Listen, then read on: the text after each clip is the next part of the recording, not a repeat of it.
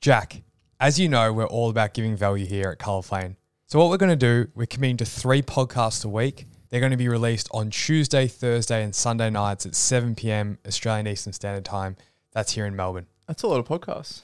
That is a lot of podcasts, Jack, but we wouldn't have it any other way.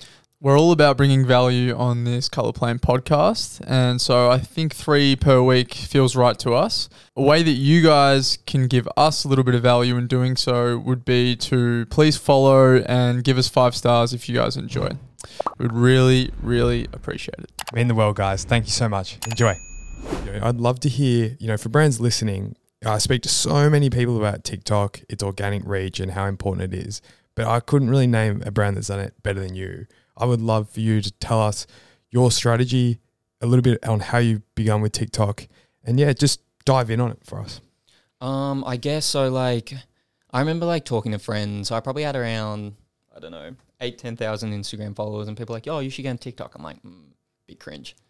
I also I really didn't want to show my face. I just wasn't about it. I didn't want to make me the kind of focal point for it. This is what's so interesting because on your Instagram, I've been following your Instagram almost from day one because we've, at Push Pull, we kind of started around the same time and I'd always seen your brand, but I didn't know who owned this brand. You were the opposite, right? Because Push Pull was our faces every single day, where yours was just kind of products every single day. I was like, this is interesting. So we're very opposite in our approaches, yet where I'm tying this in is your TikTok is your face a lot. So I've never really seen your face on your Instagram, but you've put your face all over the TikTok.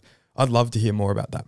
I guess it's more because when I first started posting on TikTok, it almost looks kind of spammy. If you come across a video, it has 3 likes, there's no face to it. You're like, is this a drop shipper who's trying to sell something and don't want to put their face behind it? Right. So I was realizing that I had to put my face in it, which was kind of my mates rib me and whatever, but... Such a tall for you. Was that hard for you? Because, for 2 or 3 years you didn't do it on Instagram. Now you've got to do it on TikTok, this crazy app where, 14-year-old girls are dancing. How'd you feel in that moment? I guess when some of them started going a bit viral, I remember I was going to the gym and this guy pulled in front of my car.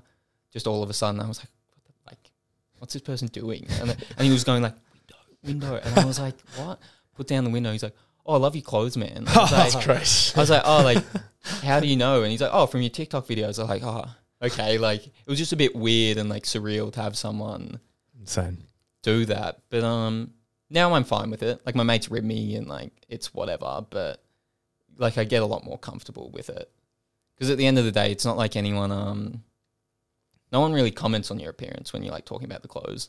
They might be like, "I hate what you made," but no one's like, "You're an ugly piece of shit," or whatever. Right. Yeah, I hope you don't see that. But I think I can relate, even being the face of Push Pull for a long time, there's definitely those stigmas and, I was at sporting clubs and real male dominated environments and it's very nerve wracking to put yourself out like that and you don't know what you're doing and you're young. So definitely props to you for doing that, man. And I love it. I think when people go all in like you did and put your face to the brand, you build such a great trust. I think that's why your TikTok's so incredible. And, you look at I've seen a lot of your videos, you'll be sketching, on your iPad, but then you'll be showing your face and it's very relatable. So dude, you've done an incredible job there.